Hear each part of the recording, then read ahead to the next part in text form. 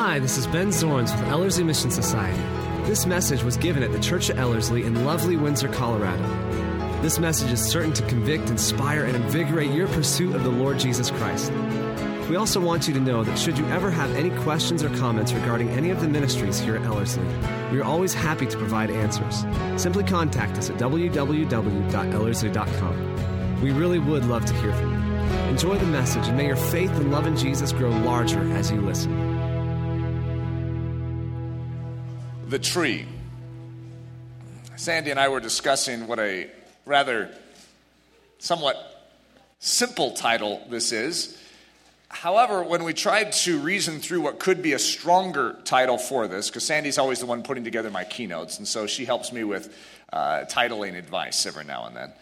And there was all sorts of options for this, but it ended up being, I know it sounds boring, but it does fit. It just doesn't quite enunciate the grandeur of this message. Because the tree? You see, in a simple sense, Paul had a message. And when you bake down Paul into the most basic, most rudimentary message that he had, it would have been Jesus and him crucified. And one way we could say it this morning is Jesus and the tree. However, the tree doesn't quite enunciate all that happened on the tree. And that's why we term crucified instead of the tree. Because crucifixion shows an action. There was something that took place. It wasn't just some tree standing there and that accomplished something. It was that which happened upon the tree. It's that which the tree represented. It's that which occurred upon a tree. And so, as we go through this, you're going to recognize that the concept of a tree is dense and rich within Scripture. And one of the tools of interpretation that we use in studying the Bible is how the concepts and the ideas are wielded throughout all 66 books. You could have a statement in one of the 66 books, but if your conclusions about that statement are not resonant and harmonizing with the rest of the other 65 books, your conclusions are faulty. And so when we're studying the tree, well, let's understand what God has delineated the tree to be throughout Scripture. And it's extremely fascinating, but not just fascinating, life-altering. There is something about a tree. You know, there's going to be aspects to this message that I don't even bring up, too, as far as studying the tree in Scripture. When the Israelites were in the wilderness, they came across brackish waters in a place they called Marah because of the bitter waters. Moses was told to take a tree and throw it into the waters, and it made the waters sweet and drinkable. There's another scene where Elisha is helping build some type of prophet's house. And one of the guys that's helping him is chopping wood, and the axe head goes flying off and lands in the Jordan River. And the man says, "Alas, my master, my axe head, it was borrowed." And it seems like such an insignificant scene in all of world history that God would focus in on and say, "Watch, people of God. Watch what I did here." Like it's a borrowed axe head that landed in a river. Not just any river, God says. The Jordan River. He says, "Watch what I do." And Elisha threw in a stick, a tree, into the river, and it caused the axe head to float. Now, I'm not even going to go into those, but I'm telling you that the Scripture is replete with a depth and a dimension of understanding regarding the concept of a tree and salvation, a tree and rescue. A tree is very significant. Okay, there's all sorts of legal ramifications of that which is associated with trees. Now, what would legalities and trees have to do with each other? Most of us don't associate the two. Well, in the Bible, they do. And so let's begin this journey. The tale of two trees. The place of decision, the place of justice. Trees, let's go back and let's mention two trees very quickly as an overview. We have a tree in the garden which is very significant, which causes the entire erosion and the entire breakdown of all humanity. The entire earth is swallowed up under the sentence of judgment. Sin is what it's known as. And it all happened at a tree. It was a place of decision, and it was a place of justice. Now let's fast forward 2,000 years. Well, that was a funny way of saying it. You're going to have to fast forward a few more thousand years than that. So it's 2,000 years ago, but technically it would have been a fast forwarding about 4,000 years. So sorry to confuse you there. You have to know your calendar since Adam to do that properly. So let's go back 2,000 years. So if we go back to Adam and Eve, now we fast forward 4,000. I know, I'm just making this complicated. We have another tree. It's a tree on a mount called Golgotha. It's the tree upon which Jesus, our Messiah, dies. Fruit is once again hanging upon a tree. And that tree is a place of decision. And is a place of justice.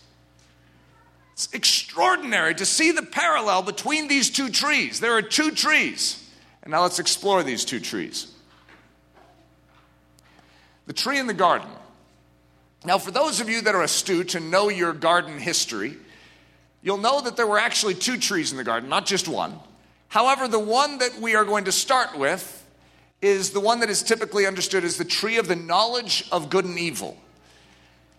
And God makes certain things very clear about this tree, which is in the midst of the garden. But we're going to liken something to it, or we're going to link something to this tree. And I'm going to call it the law of sin and death. Now, God makes something very clear. Well, what is it? You eat of this tree and you die. Okay, this is a simple principle of our souls. You sin and you die. It's called the law of sin and death. You disobey and all hell breaks loose. You die. It's just. God gives a command, legally binding command. He is the lawgiver of the universe. And his great law that he gave in the Garden of Eden was, do not eat of this tree. For if you do, the day in which you do, you will certainly die. The law is given. It is clear. I didn't hear God stutter when he said it. He said something crystal clear. He gave his law. And they broke it. They partook of the tree, and as a result, they died. And as it says in Scripture, just as in one man's sin, all sinned. Adam sins, and we are born in Adam. And so as a result, there seems to be this consequence, this justice that has been carried throughout history. And we all have entered into the same law, the law of sin and death. And when we sin, which we inevitably do, for all have sinned and fallen short of the glory of God, then there's a consequence, and that consequence is just. And that consequence is we sin, we die. So we can call it the law of sin and death. Now listen in Genesis 2, but of the tree of the knowledge of good and evil, thou shalt not eat of it. For in the day that thou eat thereof, thou shalt surely die. It's pretty clear. I'm reading it, and I think I can understand that. You eat of the fruit of that tree. There's all sorts of other trees. But if you eat of the fruit of that tree, the day in which you do it, you will die. So here's a basic breakdown. If you eat, you die. If you believe the lie, you fall from grace. See, what's taking place at this tree? Now, for those of you that aren't familiar with this tree, it's, I guess, must have been rather a luscious looking tree, at least the fruit on it. And it looked good for eating. And so there was a serpent, who we know as Satan, and he baited Eve in the garden, and he questioned the word of God. One of the most classic things that the enemy does, if not the number one attribute of his work, is to undermine the word of God. Look at the Christian world we live in today. One of the number one questions is, are you sure that God really said that? Or are you sure God really meant that? What do you think Satan's doing in the very beginning? The exact same tactic. Are we sure that this is really God's word? Are we sure? I mean, it makes it sound like if you disobey this, then you're going to die. But how do you know that? God is probably not wanting you to eat this, because if you do, you could be as he is. He doesn't want competition as a God. He doesn't want you to know that you could be as he is. Well, guess what? This is the same thing he says to us all the time. You know what sin is in its most basic, rudimentary description? Here's a throne in our life. This is the inside of our body, right here. And here's a throne. And us itching for that throne, and Satan, Lucifer, the serpent, Beelzebub, the father of lies, whatever you want to call him, he whispers to us and says, God doesn't want you to know that you can rule your own life. See, God doesn't want you to have fun. He doesn't want you to enjoy this existence. He just wants you to be subservient to do whatever he asks of you. But take the controls of your life. If you believe the lie, it's a bait. It's a temptation to take what does not belong to you and to sit in that throne which is not yours to sit in. You have defied and rebelled against the Most High God. You sin, you die. So if you believe the lie, you fall from grace. There was something known as grace, and grace didn't just emerge and come into existence at the time of the cross. God is a God of all grace. He's always been a God of all grace. He didn't just become a God of all grace when Jesus died on the cross. It's like, oh, now I can be a God of all grace. He has always been a God of all grace, but we have been cut off from receiving that grace. We have been unable to tap into it. We have been separated from it, as you will soon see, because it happened right here in the garden. And so God has always been a God of all grace, but if you believe the lie, you fall from grace. You will actually be removed from the saving nature of your God, the saving ability of your God. Now, here's another one. If you disobey, you come under the just punishment of the law. God is just. And so therefore, he handles everything in accordance with his nature. And in his nature, he is a God of justice. So therefore, if you violate his law, he cannot violate his nature in his response to you. He must be just. And he has already said in the law shares two key things. The law shares that which is righteous and right to do. It says this is how you ought to live. It's perfectly righteous. It's the behavior of God. If you study the law, you will see the behavior of God. This is how God behaves. But it also shows just consequence to violating it. So what does God do? He says, this is right behavior. You do not touch this tree. Do not touch it. That is right behavior. And if you do, it also shows you the just consequence for touching it. So, if you disobey, you come under the just punishment of the law. It's just. If you don't heed God's word, you will be cut off from intimacy with God.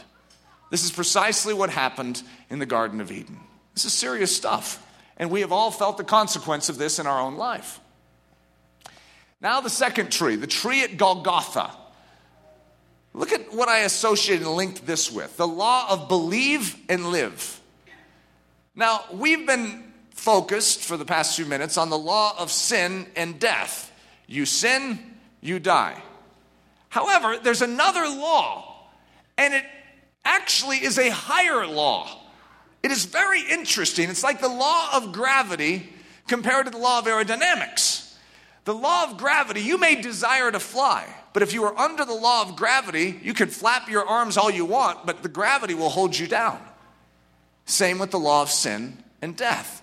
You can desire to please God. You can desire to be pure. You can desire to obey. You can desire to live righteously for God, but you can't. Something is wrong with you. There's an impediment of soul. You are under a law, and it weighs you down, and all it does is prove your weakness, your inability. But there is a higher law that when you enter into it, it's like entering into a plane. And when you enter into that plane, suddenly the law of gravity, though it still exists, is being trumped by a higher law. A higher law. But you believe and you live. So the law of believe and live, the tree at Golgotha. Verily, verily, I say unto you, he that believes on me has eternal life. Now, I don't know if you see the contrast. If you disobey, you die. However, if you believe in me, you live. We have two laws at work, and they're both associated with a tree. Then Jesus said unto them, verily, verily, I say unto you, except you eat the flesh of the Son of Man and drink his blood, you have no life in you. I know that seems like a strange thing to just throw in here. However, what took place back in the Garden of Eden? If you eat, you die. And what does Jesus say? Unless you eat, you won't have life. What? It seems rather contrary, doesn't it? Different tree. You see, we ate of the wrong tree. We ate of the forbidden tree. But there was another tree. There is another tree that we are to partake of. And when we eat of that tree, we live. The law of believe and live. For the law of the Spirit of life in Christ Jesus has set you free from the law of sin and death. Now, that's a fact if it's true for you. In other words, have you eaten of the right tree? Or have you only partaken of the wrong tree? Have you believed the lies that have been said about God? Have you doubted his credibility? Have you usurped and taken a control position of your life? If so, you've eaten of the wrong tree. However, there is a way of correcting that which has gone wrong. And that is why the second tree is of such great significance in our life. Because without that second tree, all we have is the law of sin and death, and every single one of us before the bar of justice is found guilty, and we will be condemned. But our God, because he so loved us, gave his only begotten Son. I mean, the story is amazing. It truly is. So let's explore it. Here's the second tree. If you eat, you live. If you believe the truth, you enter grace. Remember the other one? If you believe the lie, then you fall from grace. Well, guess what? How do you access grace again? You believe the truth. If you simply look at the truth of God's word and say, I believe it. By believing Jesus Christ, you actually enter into grace. It's actually that simple. If you obey, you come under the work of righteousness. If you do heed God's word, then you will be brought into right relationship and intimacy with God. So we have juice from the wrong tree dripping down our chin. What should we do when we are presented with the right tree, with the other tree? I say we throw down, cast off anything associated with that disobedience and that disregard and that rebellion. And we turn from it. We throw off this old behavior and we turn unto the tree at Golgotha. We turn unto Jesus Christ and we believe and we live. The garden, the place of two trees. So it's interesting because I just talked about the tree of the knowledge of good and evil, and then we fast forwarded 4,000 years from that point to the tree at Golgotha. And what's interesting is in the Garden of Eden, we actually had two trees, but we forget about the other tree because the other tree didn't really seem to be a player in the whole scene. But it's mentioned. It's actually there. It was there from the beginning. The provision was made. There is something that is available all throughout history, but we were cut off from it. Listen to this. And out of the ground made the Lord God to grow every tree that is pleasant to the sight and good for food. The tree of life also in the midst of the garden. There it is. And the tree of knowledge of good and evil. And the Lord God commanded the man, saying, of every tree of the garden thou mayest freely eat. But of the tree of the knowledge of good and evil thou shalt not eat of it, for in the day that thou eatest thereof thou shalt surely die. There's all sorts of trees. And one of them in the midst of the garden, alongside of the tree of the knowledge of good and evil, is called the tree of life. You may eat freely of any tree. You know what that includes?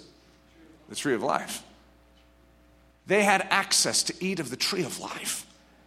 And yet, the serpent, he's more subtle than all the other beasts, and he had an agenda. And guess what? He has an agenda in our generation as well. You see, two trees are opened up to us once again due to the work of Jesus Christ on that cross. Genesis 3. Now the serpent was more subtle than any beast of the field which the Lord God had made. And he said unto the woman, Yea, hath God said, You shall not eat of every tree of the garden? And the woman said unto the serpent, We may eat of the fruit of the trees of the garden, but of the fruit of the tree which is in the midst of the garden, God hath said, You shall not eat of it, neither shall ye touch it, lest ye die. And the serpent said unto the woman, You shall not surely die. For God does know that in the day you eat thereof, then your eyes shall be opened, and you shall be as gods, knowing good and evil. And when the woman saw that the tree was good for food, and that it was pleasant to the eyes, and the tree to be desired to make one wise, she took of the fruit thereof and did eat, and gave also unto her husband with her, and he did eat. And the eyes of them both were opened, and they knew they were naked, and they sewed fig leaves together and made themselves aprons. That's awkward. Unto Adam also and to his wife did the Lord God make coats of skins and clothed them. And the Lord God said, Behold, the man is become as one of us. It's interesting because God's talking in the plural. You have a triune God. Behold, the man is become as one of us, to know good and evil. And now lest he put forth his hand and take also of the tree of life and eat and live forever. You could almost say, and live forever in this condition as a dead man. Unless he is to reach forth and grab a hold of that tree of life now. God shows mercy. It doesn't seem like mercy. I recognize that. But this is God showing mercy. Therefore the Lord God sent him forth from the Garden of Eden to till the ground from whence he was taken. So he drove out the man, and he placed at the east of the Garden of Eden cherubims and a flaming sword which turned every way. Listen to this last line. To keep the way of the tree of life. There is a way of the tree of life. Who is that way? Isn't that fascinating? To keep that way. This way was preserved. The way has always been there. The way to the tree of life has always been there. But we were cut off from it. Justly cut off. Legally separated. We are now under the law of sin and death. And the law of believe and live still exists. But we are removed from that which gives us access to the abundance of life in Christ Jesus. The right to the tree. So, we just finished it. Well, I'll read this for you. You'll understand. There's a legal access to these things. There is a just separation that was made, and we were removed from the garden. We were removed from that place of intimacy with Most High God. So, the right to the tree. And the Lord God commanded the man, saying, Of every tree of the garden thou mayest freely eat. You know, that's just as much of a legally binding statement as the fact when he says, and if you eat of this tree that you're not supposed to touch, you will die. God has said, and Adam and Eve could have legally stood before the throne of judgment and said, You gave me legal access to eat of the tree of life.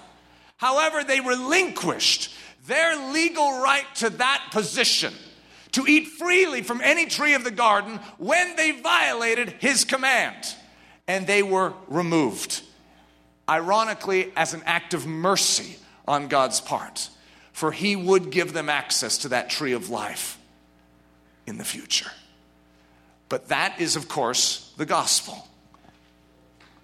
And the Lord God said, Behold, the man has become as one of us, to know good and evil. And now lest he put forth his hand and take also of the tree of life and eat and live forever. Therefore the Lord God sent him forth from the Garden of Eden to till the ground from whence he was taken. So he drove out the man, and he placed at the east of the Garden of Eden the cherubims and a flaming sword which turned every way, to keep the way of the tree of life. Now all the way in Revelation, he that has an ear, let him hear what the Spirit says unto the churches. To him that overcomes will I give to eat of the tree of life, which is in the midst of the paradise of God. You know what paradise even means? It's like a lush garden. Isn't that fascinating? It's like a return unto a garden, which is where the tree of life still is. Blessed are they that do his commandments, that they may have right to the tree of life and may enter in through the gates into the city. You see, outside of the second tree, we have no legal position to have right to partake of the tree of life. We can't partake of the tree of life. We have no access unto the tree of life, but a way has been made to the tree of life, to the abundant life that God has always had for us, but we were cut off from it. The law of the tree. There's a law of a tree. It is really strange. There's so many legalities that have to do with the tree, and there's literally a law that goes with trees. If any man has committed a sin worthy of death, and this is in the law of God in Deuteronomy, and he be to be put to death, that is a funny sentence, and thou hang him on a tree, his body shall not remain all night upon the tree, but thou shalt in any wise bury him that day. For he that is hanged, basically you could say he that is hanged on a tree, is accursed of God, that thy land be not defiled, which the Lord thy God gives thee for an inheritance. So there's a law given to the Hebrews on how they should handle if a man needs to be killed and needs to be hung to be killed on a tree, which, by the way, is one of the most grotesque ways to destroy a man in the Hebrew nation, as you will see. It is literally a statement of a curse. But if he is hung on the tree, there is a legally binding law in the Hebrew culture, just as much of a law when God says, do not eat of this tree in the midst of the garden. What does he say? If in your ranges you must see someone put to death upon a tree, then, listen to this, his body shall not remain all night upon the tree. This is a law. But thou shalt in any wise bury him that day. I don't know if you guys are moving forward in the future to the second tree, but you need to realize that Jesus fulfilled all righteousness. Everything, the law of the tree was fulfilled in him, and he supplied the right to the tree. Everything about the cross is about this tree in a strange way. For he that is hanged on a tree is accursed of God, that thy land be not defiled, which the Lord thy God gives thee for an inheritance. Now that is such an obscure statement in Scripture, and most of us would say, all right, what does that have to do with me? Why do I need to know about the fact that, okay, if someone is killed, they hung on a tree, they need to be taken down before that day and buried? Who cares? Well, this is part of righteousness. God is denoting something, and as we will explore this, you'll understand it even more. Joshua 8, and the king of Ai, he hanged on a tree until eventide. So now, the nation of Israel is actually doing that which was said in Deuteronomy. So Joshua is heeding the commands of the law here. And the king of Ai, which is the second great empire that the Israelis went against in the land of promise, and the king of Ai, he hanged on a tree until eventide.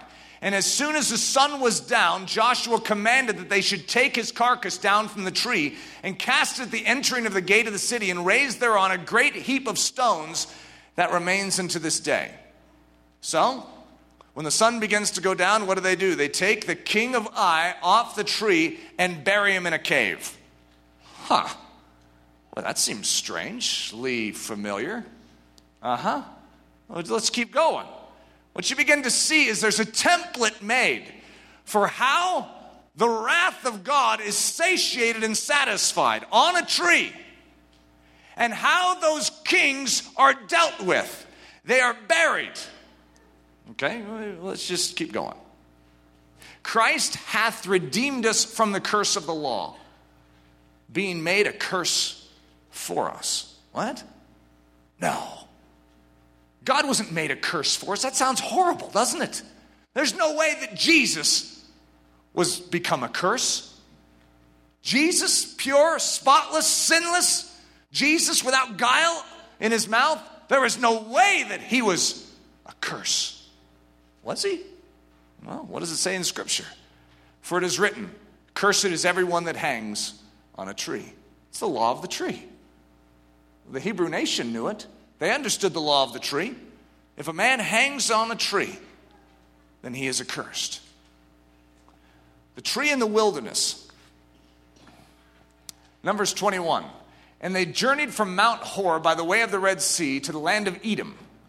And the soul of the people was much discouraged because of the way. And the people spoke against God and against Moses. Wherefore have ye brought us up out of Egypt to die in the wilderness? For there is no bread, neither is there any water. And our soul loathes this light bread. And the Lord sent fiery serpents among the people, and they bit the people. And much people of Israel died. Therefore the people came to Moses and said, We have sinned, for we have spoken against the Lord and against thee. Pray unto the Lord that he may take away the serpents from us. And Moses prayed for the people. And the Lord said unto Moses, Make thee a fiery serpent. This is one of the strangest stories. We're in this pure Hebrew republic where God is separating darkness from light. And he has introduced the righteousness of the law.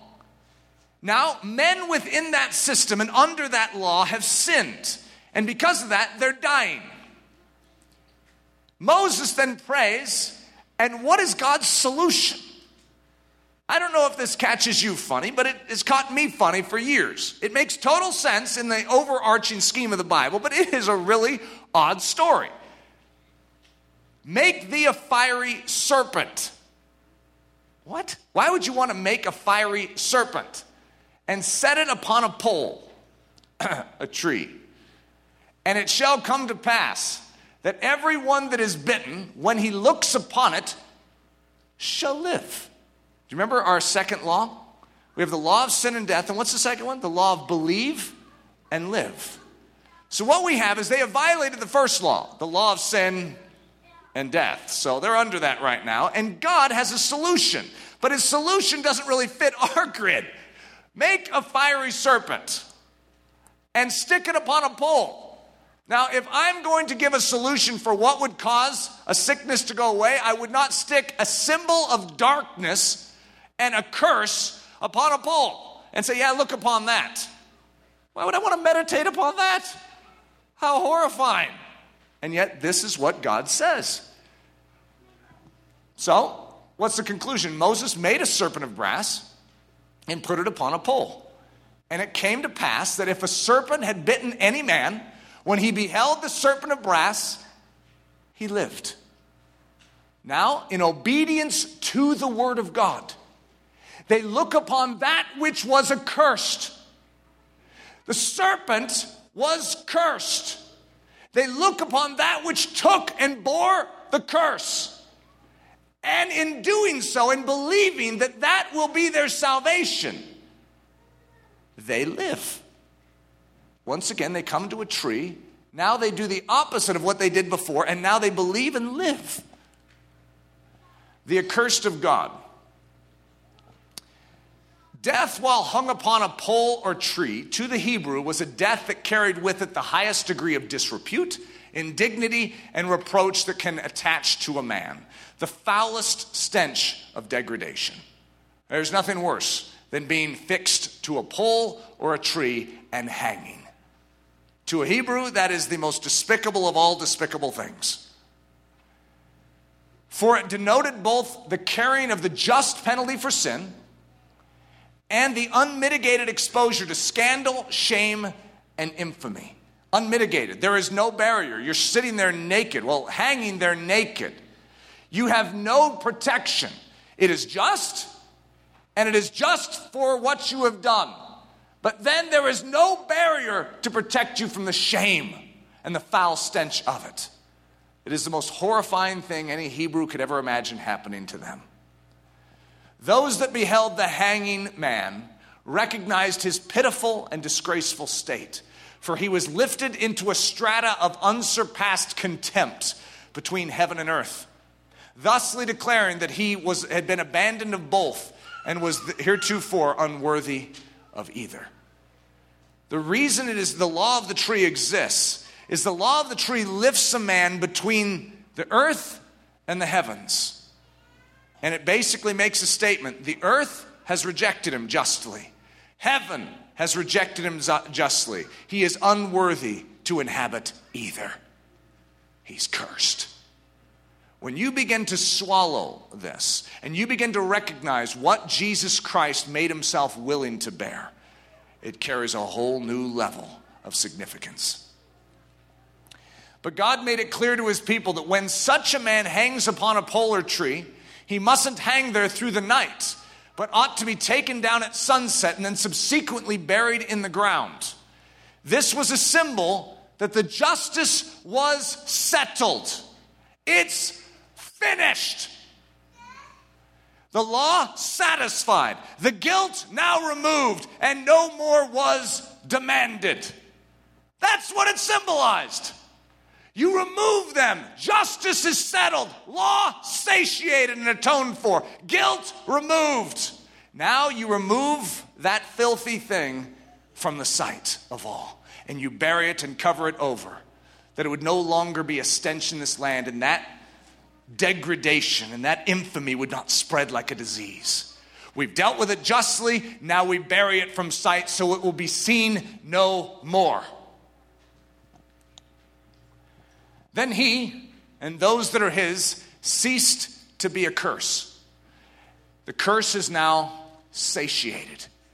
The curse is no more. It is dealt with and it is buried. And now that his body was buried, the land of Israel was purified and cleansed of crimes, of his crimes. So if they do not do justly, do you know what happens?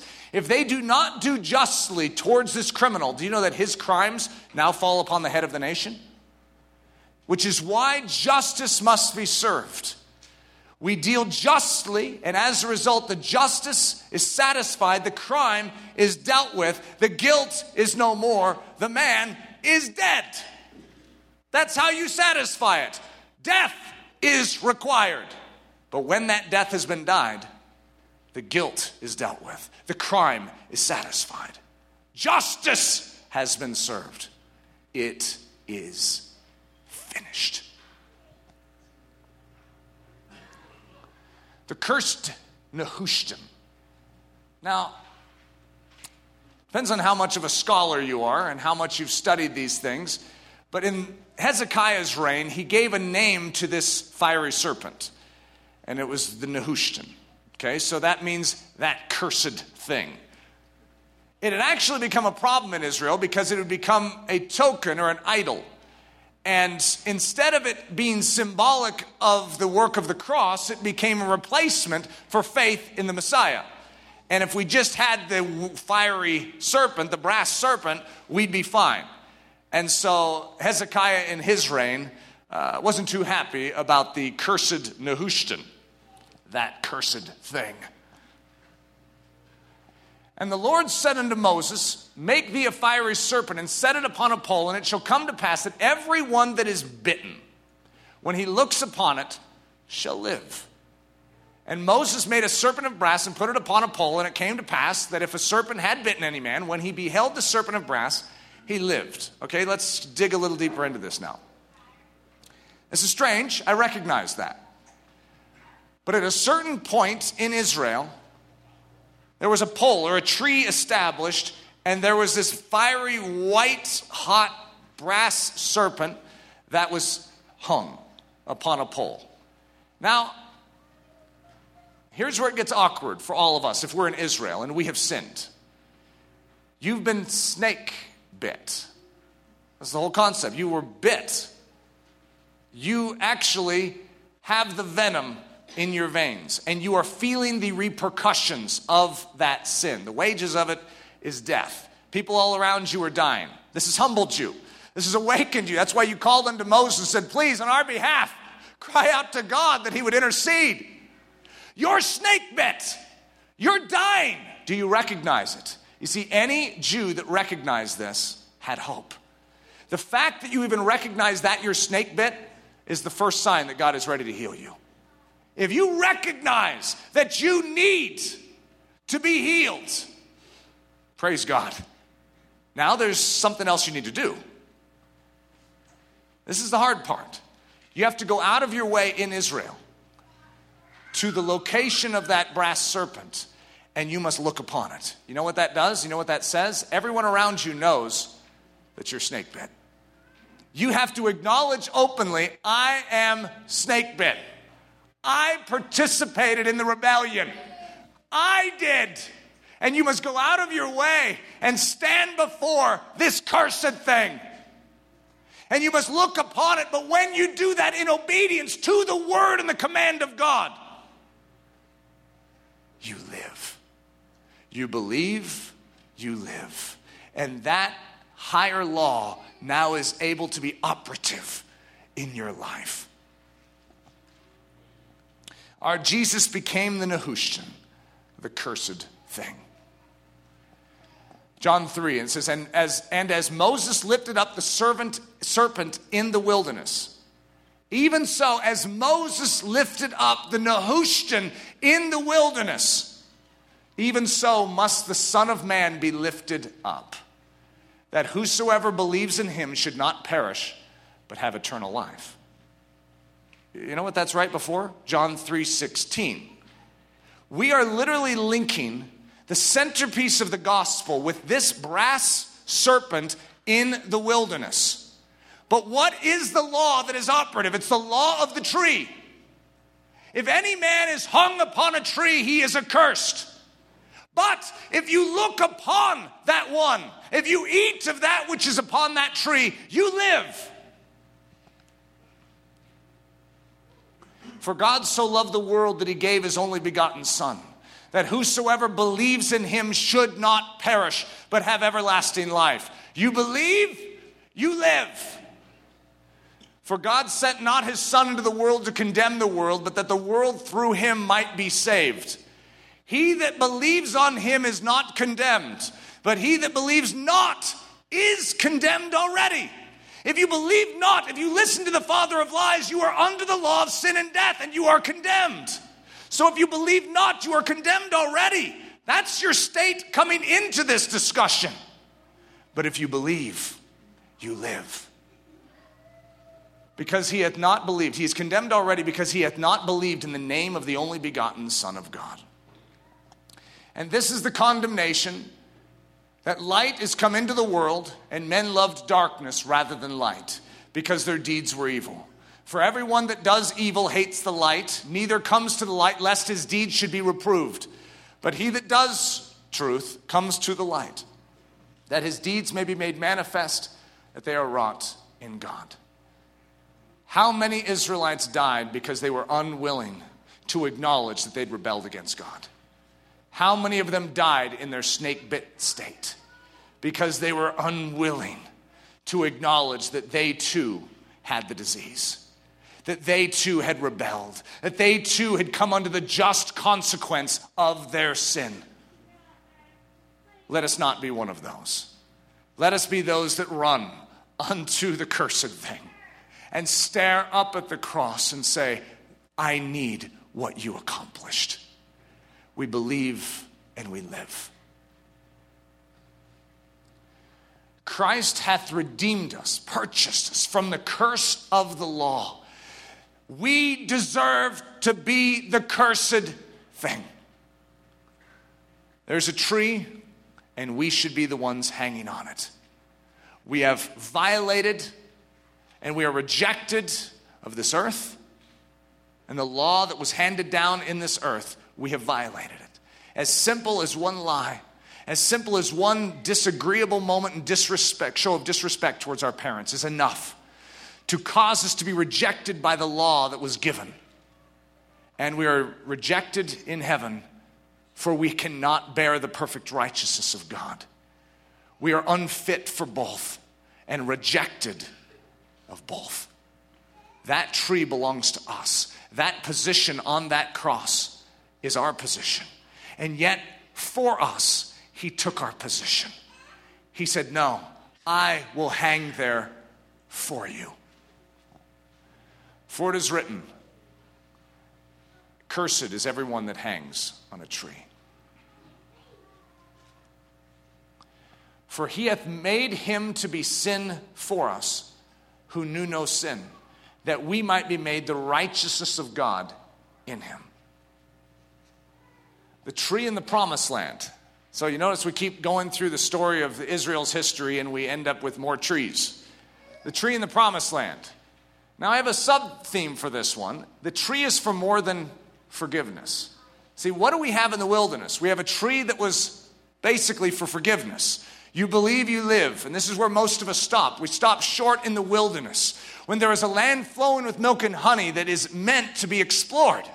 Joshua, Yeshua, it's the same name for Jesus. The man of salvation leads us onward. The law reproves us, and the law of sin and death defies our forward march. But when we turn unto the cursed, when we turn unto Jesus and we believe, we are actually healed and made whole. But for what? We need to progress. We need to move forward. It's more than just forgiveness that Christ came to accomplish. The next of the 5 kings. So this is in the book of Joshua.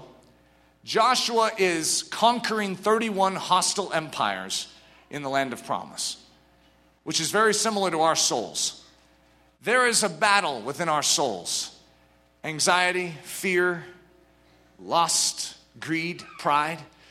There's these strongholds, these empires. And most of us have satiated ourselves saying, well, I looked upon the bronze serpent in the wilderness. And as a result, 31 hostile empires still own and operate the territory of what is known as the promised land. We have exceeding great and precious promises, and all the promises of God are yes and amen in Christ Jesus. That promised land, the answer from God is yes and amen. Go take it. It belongs to the saints of God. It's what was purchased on that cross. So let's not stop short of pursuing it. So here we are in Joshua, an incredible picture of Jesus. And all the people returned to the camp to Joshua at Makkedah in peace. None moved his tongue against any of the children of Israel. Then said Joshua, open the mouth of the cave and bring out those 5 kings unto me out of the cave. And they did so, and brought forth those 5 kings unto him out of the cave. The king of Jerusalem, the king of Hebron, the king of Jarmuth, the king of Lachish, and the king of Eglon. And it came to pass, when they brought out those kings unto Joshua, that Joshua called for all the men of Israel, and said unto the captains of the men of war which went with him, come near, put your feet upon the necks of these kings. And they came near and put their feet upon the necks of them. And Joshua said unto them, fear not, nor be dismayed. Be strong and of good courage, for thus shall the Lord do to all your enemies against whom you fight. Okay, so we have a visual demonstration here. In the Hebrew culture, the foot is a symbol of authority and dominion. And so what happens is Joshua, remember a picture of Jesus, lays down the kings of the land of promise and stretches out their necks and asks the captains to come over. This is us. Jesus calls us. He's the one that defeated them. Stretches out their necks and says, put your foot right here. See, all things are under his feet, but he's demonstrating to the captains that all things are under their feet as well. These kings are subservient to all Israel. What does this have to do with the tree? And afterwards, Joshua smote them and slew them and hanged them on 5 trees. And they were hanging upon the trees until the evening. And it came to pass at the time of the going down of the sun that Joshua commanded, and they took them down off the trees and cast them into the cave wherein they had been hid, and laid great stones in the cave's mouth, which remain until this very day. You bury it and you see it no more. Justice has been served. The wrath has been satiated. Judgment, the shame and the guilt of this land has been cleared. It is finished. Now Joshua rules. Now Joshua rules. The tree, the tomb, and the Titanic stone. I had to get a T word, to keep the alliteration going. So I had to create Titanic stone. It doesn't flow as well as I would like, but... And the king of Ai, he hanged on a tree until eventide. And then he was taken down in a great heap of stones. A tree, a tomb, and a big, huge stone. Isn't that fascinating? This is the law of the tree. The law of satiated justice. And it just so happens that at the fullness of time when Jesus comes to this earth, that the Romans are practicing something called crucifixion.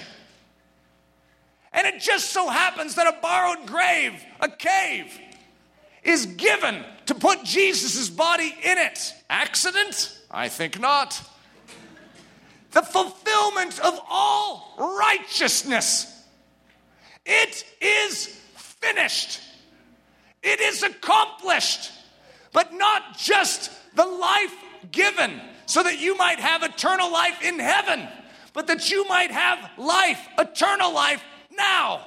That you may have victory and strength and triumph in all the 31 empires that are hanging out in your soul and in the soul of the church would come under the foot of the church and under the foot of the saints of God. If any man has committed a sin worthy of death, and he be to be put to death, and thou hang him on a tree, his body shall not remain all night upon the tree, but thou shalt in any wise bury him that day. For he that is hanged is accursed of God. And that thy land be not defiled, which the Lord thy God giveth thee for an inheritance. The sting. You guys know what a sting is? Now, I'm not just talking about a sting operation. It's a trick. It's a con. You see, you are baiting someone to expose themselves, and then you catch them in the act. A sting is a form of manipulation. It's trickery. The sting is the moment when a con artist finishes the play and takes the mark's money. If a con game is successful, the mark does not realize he has been taken or cheated, at least not until the con men are long gone. Well, can you think of a con man in Scripture? Yeah, I can too. His name's the serpent. The serpent, in the Hebrew, it's Nachash. The con artist, this is what it means. The cheat, the cursed, the condemned. He's up to no good. He's a con. He specializes in the con. He specializes in stinging us, in biting us, in getting that venom into our lives that destroys us and sticks us under the law of sin and death. He's good at it. And he knows that the wages of sin are death. He knows it. He knows the law. And he knows that if he can bait us to violate it, he wins. Because he knows that God is just. And he knows God must abide by his justice. So, we have the serpent. Now, here's where the twist comes in. Conning the con and crushing his head. You see, Satan, it's sort of hard to describe how he works, but he's the deceiver. He's the father of lies. Now, you could ask yourself the question, does he know when he's lying and when he's telling the truth? Can he even tell the truth? Does he get caught in his own lies? You see, I would say it's probably accurate to say the deceiver has deceived himself. It's very possible that he actually believes that he is all that and that he will win in the end. I don't know. I mean, what motivates this guy? But it's very possible that the deceiver has deceived himself. So what we have here is God leveraging how darkness works against darkness itself. You see, the con man is licking his chops. For Jesus, in obedience to the Father, has made himself vulnerable. No, you know that Jesus could not be touched until the night of the Garden of Gethsemane? Could not be touched. And it says Jesus was not taken. Jesus gave himself. See, Jesus, on a mission from the Father, says, thy will be done. It is for this very cause that I came. And he submits himself. But what does the bloodlust of the enemy do? You see, Satan didn't know what trap he was stepping into. But with all his bloodthirst and his bloodlust, he went after that King of Glory. And that King of Glory did nothing to defend himself. And so the onslaught of all the weight and all the momentum of hell piled on. Conning the con and crushing his head. Where do I get this from? So listen to this. This is in Esther. It's an incredible statement in Esther. Haman is the con man. And he is working over King Ahasuerus, and he is seeking to destroy the Jews through his entire machinations and lies and deceits. But in the midst of it, he builds, his arch enemy is a man named Mordecai. And he wants Mordecai dead. And so he has this elaborate scheme to pull that about. And so he builds gallows on which to hang Mordecai. Listen to this. So they hanged Haman on the gallows that he had prepared for Mordecai. Then was the king's wrath pacified. It's one of the most incredible foreshadows of the cross you'll ever get in the Old Testament, right there. The very cross that was built to crucify Jesus actually was the death to all the powers of hell. It's the most brilliant military maneuver ever. Because all of the bloodlust moved Satan right into position. And as the wrath of God was falling, this is the way I look at it, pinned with, no possibility to do anything. He looks helpless. Somehow God reaches out, grabs all the powers of sin and death, pulls them in, and the wrath of God pours down judgment on it all. He crushes the head of the serpent, removes its authority. It no longer has any legal hold on us. Welcome to the cross of Jesus Christ. What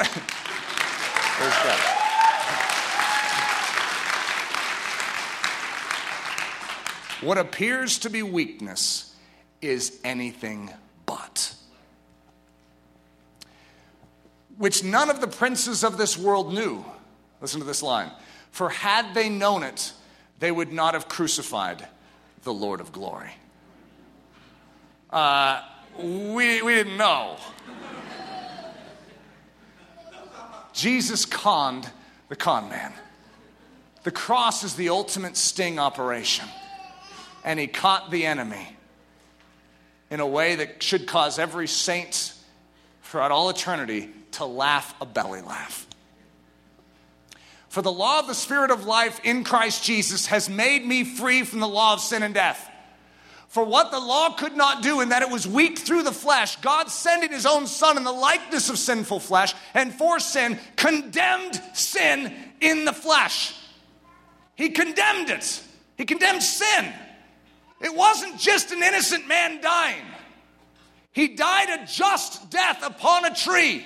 And he accomplished all righteousness, fulfilled it all, and in the process dealt with all the powers of earth and hell. And he set us free and made a way for us to access the Spirit of life in Christ Jesus, the higher law.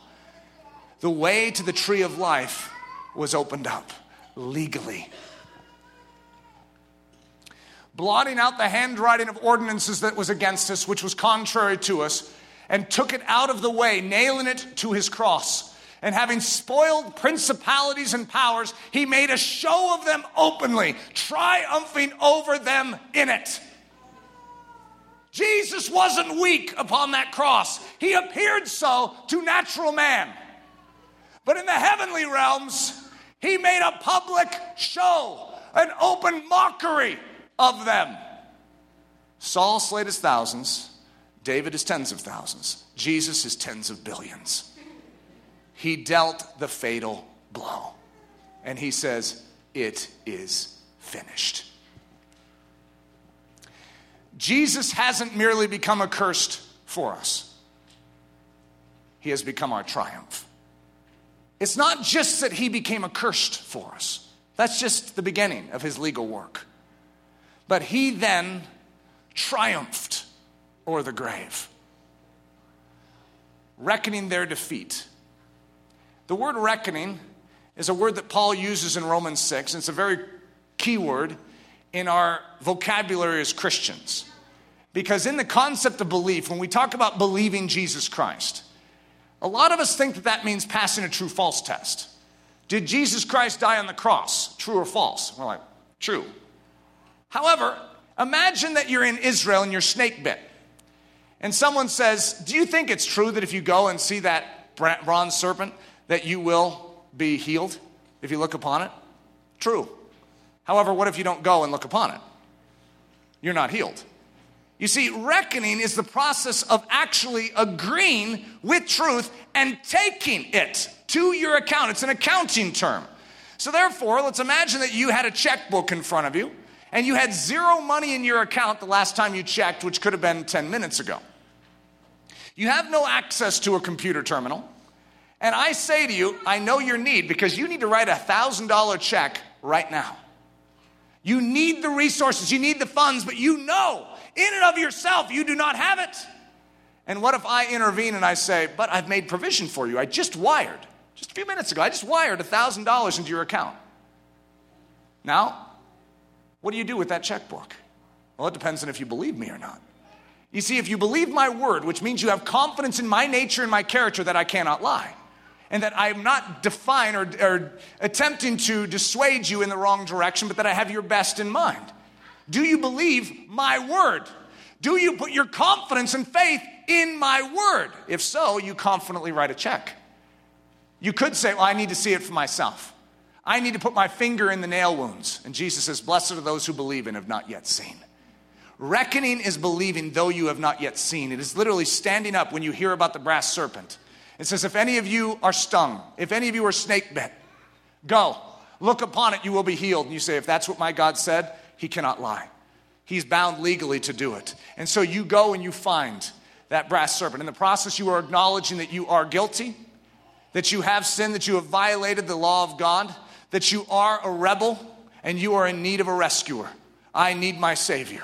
And if my Savior says to look upon this, by golly, I'm looking upon this. And in the process of your belief, which is more than just mentally knowing that something exists and agreeing that, yeah, it possibly could have benefit, you openly repent of that which you have previously done. You acknowledge that you have sided against your God. You turn from your wickedness and you go unto his work of righteousness. Legally, by looking upon this in obedience to the command of God, you are cleared. You are made whole. You believe, you live.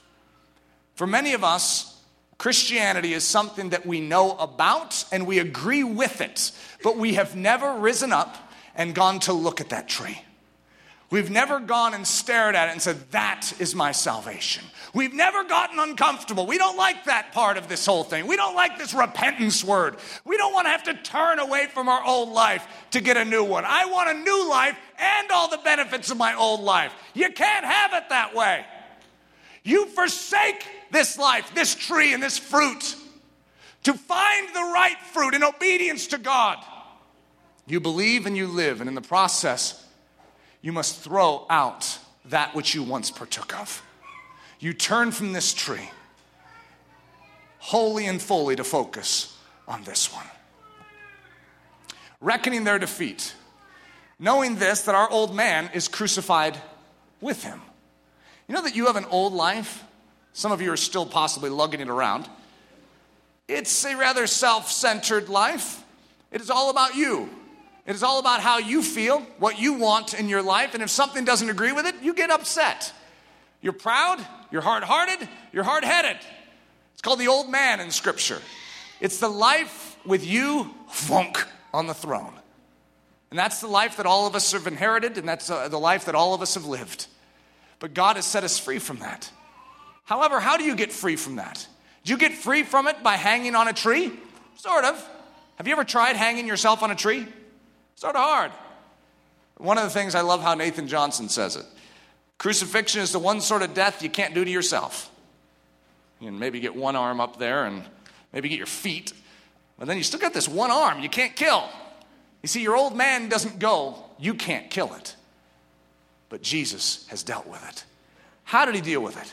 You know, on that cross, he dealt with your old man, that old nature. How does that work? You see, he invites you into himself, which means all of his work, all of his great accomplishment is available to you in Christ. So when he went to that cross, guess who's with him? You are. You're in him. And so when you are at the cross with him, your old man is sentenced. It's dealt with, legally separated. It's called circumcision of the flesh. It's the circumcision of the heart, that which is of the flesh. The old man is removed from you. And then what? He's buried. What happens to you? You're buried too. His burial is your burial, which means your old man is no longer visible. Your old life is now cut off. It's not available for public viewing. That old behavior is seen no more. It's called Christianity. And then what? Jesus rises from the dead, and his resurrection is your resurrection. You see, we reckon these things because legally that cross has accomplished it. And the way we partake of it is by getting out of our comfort zone and acknowledging that we need it. Turning away from our old life as we've known it, leaving it all behind, and looking upon that tree. Eating that fruit and saying, this is the fruit that gives me life. I want as much as is on this tree. Knowing this, that our old man is crucified with him, that the body of sin might be destroyed, that henceforth we should not serve sin.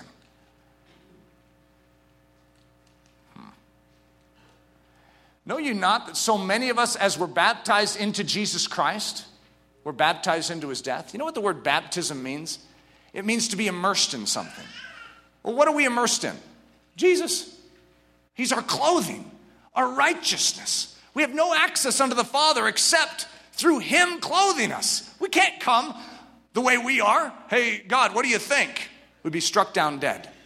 We have no access, legal access under the throne room of grace because it demands perfect righteousness. So who has perfect righteousness? Do you know anyone? I know someone. His name's Jesus. And so we use him literally as clothing. He invites us in and he clothes us. He surrounds us with a shield. And we actually have legal access. God says, come boldly before the throne of grace. Come boldly in Christ. Don't come on your own merits. Doesn't work. You come in Christ Jesus. And so we are baptized into Jesus Christ. And if we're baptized into Jesus Christ, you know what it says? We are baptized into his death, the legal work of his death, the redemptive work of his death, the atoning work of his death, the justifying work of his death, the forgiving work of his death. It's all available. So when you look upon that tree, that death is made available to you, and your guilt is dealt with. Your condemnation is carried by that accursed thing. That is what you deserved. And when you look upon it, you recognize all that was rightfully due you has been rightfully dealt with by the true just one known as Jesus Christ. I am crucified with Christ. Such a strange statement because Paul was still living after Jesus Christ had died, resurrected, and ascended to be with the Father.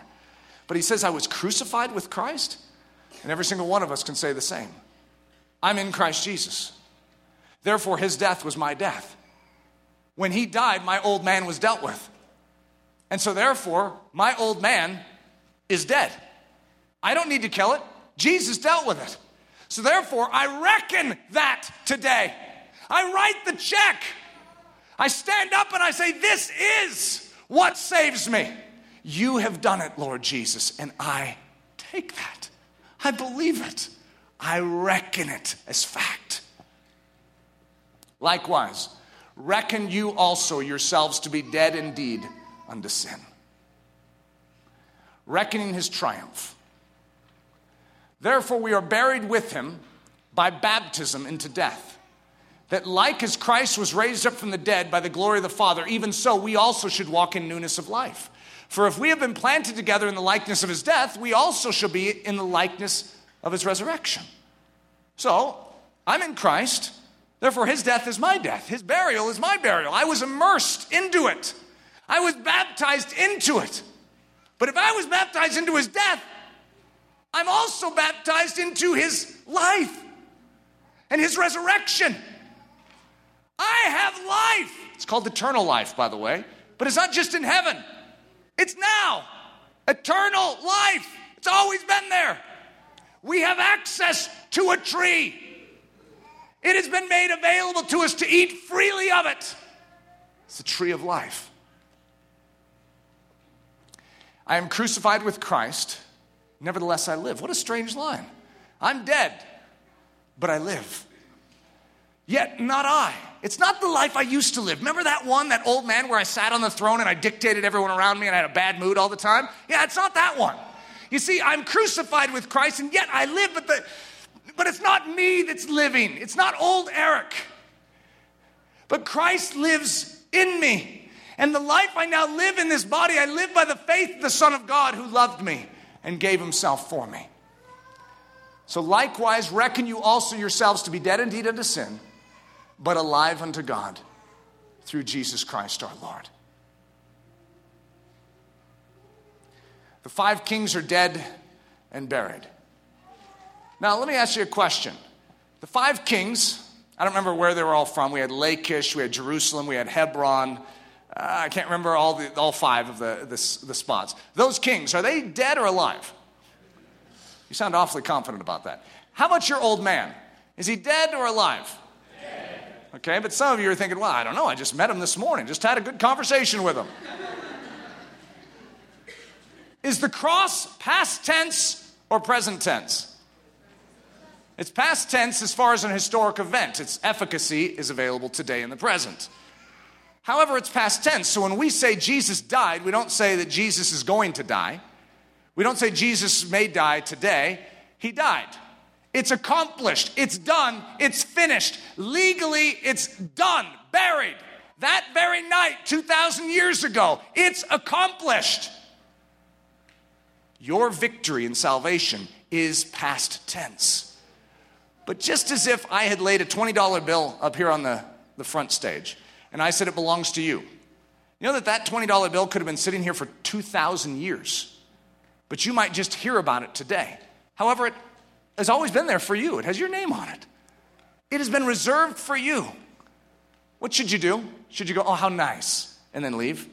And imagine someone comes up to you and goes, didn't Eric give you a $20 bill today? You go, oh, yes, true. But where is it? Where is it? Well, it's still up on the stage.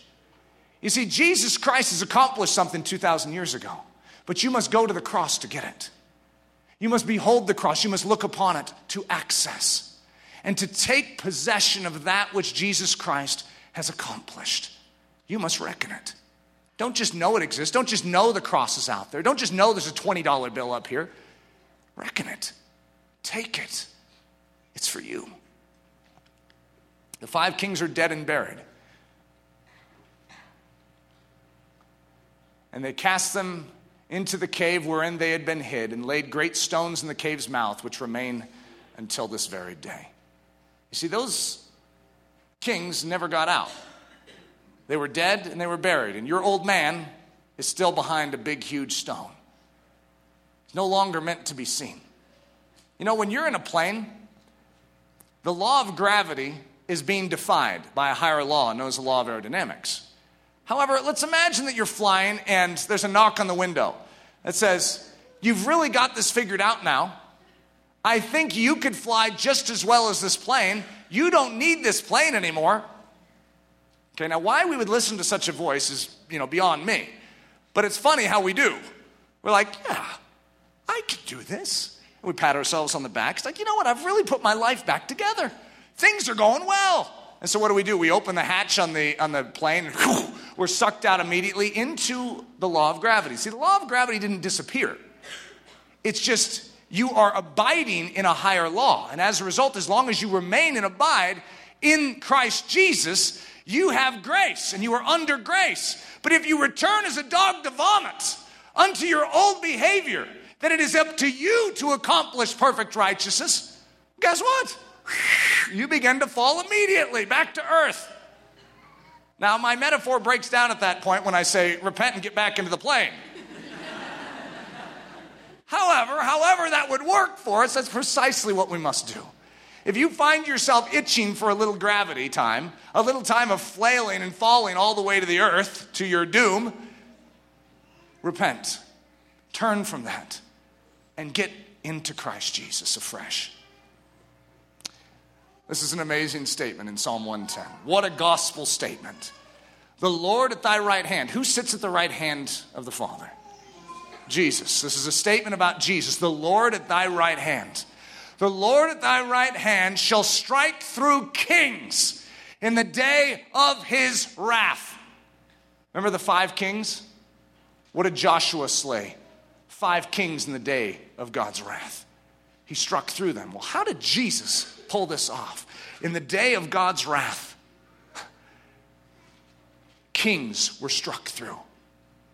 Those 5 kings died at that crucifixion scene. We see Jesus dying, but what we don't see is what he bore and what he carried. He made a public spectacle of those 5 kings. He hung in our place, but he brought with him all the powers of death and hell and sin and the devil. And they were judged. The Lord at thy right hand shall strike through kings in the day of his wrath. You know that those 5 kings lie dead and buried. And just for an exercise, Jesus may want to stretch out their necks and say, no, put your foot on the neck. Do you see it? They're obedient. They cannot defy my authority. Legally, they submit to me. And you little lambs, I'm going to give you authority over all wolf packs. They no longer will bully you around. You have been given the authority of the shepherd to hold in contempt and derision any power and authority that would defy my authority. You exert my authority in this earth, and when the devil comes against you, all you must do is resist him. It's all you must do, and he'll flee. It's a guarantee. It's part of my law. You see, the devil is under the legal authority of Jesus Christ as well. And if you agree with that legal authority and you believe you're God, did you know that you have power over the devil? What if you believe the lie of the devil? And what if you believe that you have nothing and you're weak in Christ Jesus and there's no hope in this earth to ever come against sin? Well, guess what? Then you will not have the power to walk in the strength of Jesus Christ. You're once again returning to an age-old tree.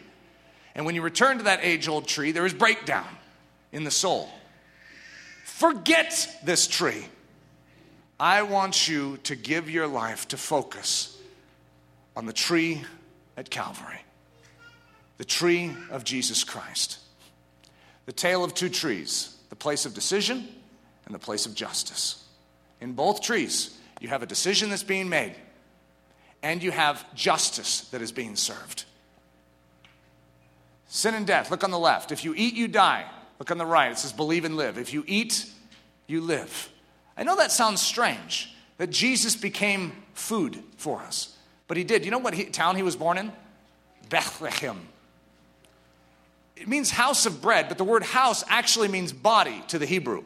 And this house, Beth, actually oftentimes means house of God or body of God. And bread oftentimes is translated as food. It's not just bread, that's just the placeholder. It's like Kleenex for facial tissue. And so what we have is house of bread actually means to the Hebrew, body of God become food. Jesus was born in a town called Body of God Become Food. And he was laid in a manger, which most of us are like, oh yeah, I don't know exactly what that is, but that's interesting. A manger is a feeding trough. Jesus was born in a town called the Body of God Become Food. The body of Christ become food. And he was laid in a feeding trough. Jesus is our food. He says, eat and live. If you believe the lie, you fall from grace. But if you believe the truth, you enter into grace. If you disobey, you come under the just punishment of the law. But if you obey, you come under the work of righteousness. His work. You obey and he clothes you in perfect righteousness. If you don't heed God's word, then you'll be cut off from intimacy with God. But if you do heed God's word, then you will be brought into right relationship and intimacy with God. Believe and live. Blessed are they that do his commandments, that they may have right to the tree of life. You obey, you believe, you live. That they might have right to the tree of life. He says, I've made it available for you via my cross. The way of the tree of life has been made. We were cut off from it because of our sin. Now we have been brought near by it by his grace, by his working, by his power, by his cross. We have now been given access. Not because we deserve it, by the way. There's a reason why this is called good news. This is not something we can do. This is not something we did. This is something he did, and only he can accomplish in us. I want us to keep our eyes focused on that great tree, the tree of life that has been made available to us. And I want us to go out of our way to partake of everything that has been born upon that tree that is available to us. In Christ Jesus, we have access, and I want us to eat. Open your mouth wide that he may fill it. Our Jesus is our meal. You see, Jesus isn't just an external clothing, but he must enter and be our life. And that's the mystery hidden for ages and generations, but now revealed to the saints, which is Christ in us, the hope of glory. Open your mouth wide that he would fill it. Eat and live. Heed his word, and you will find life and life abundant.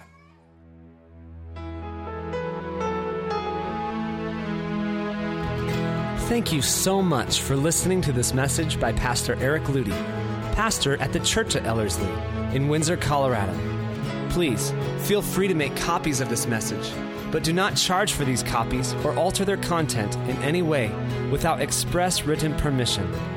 If you have any questions, comments, or just need more information about Ellerslie, please visit our website at www.ellerslie.com. Again, that website is www.ellerslie.com. For Ellerslie Mission Society, this is Ben Zorns, cheering you on as Christ cultivates his set-apart life within you.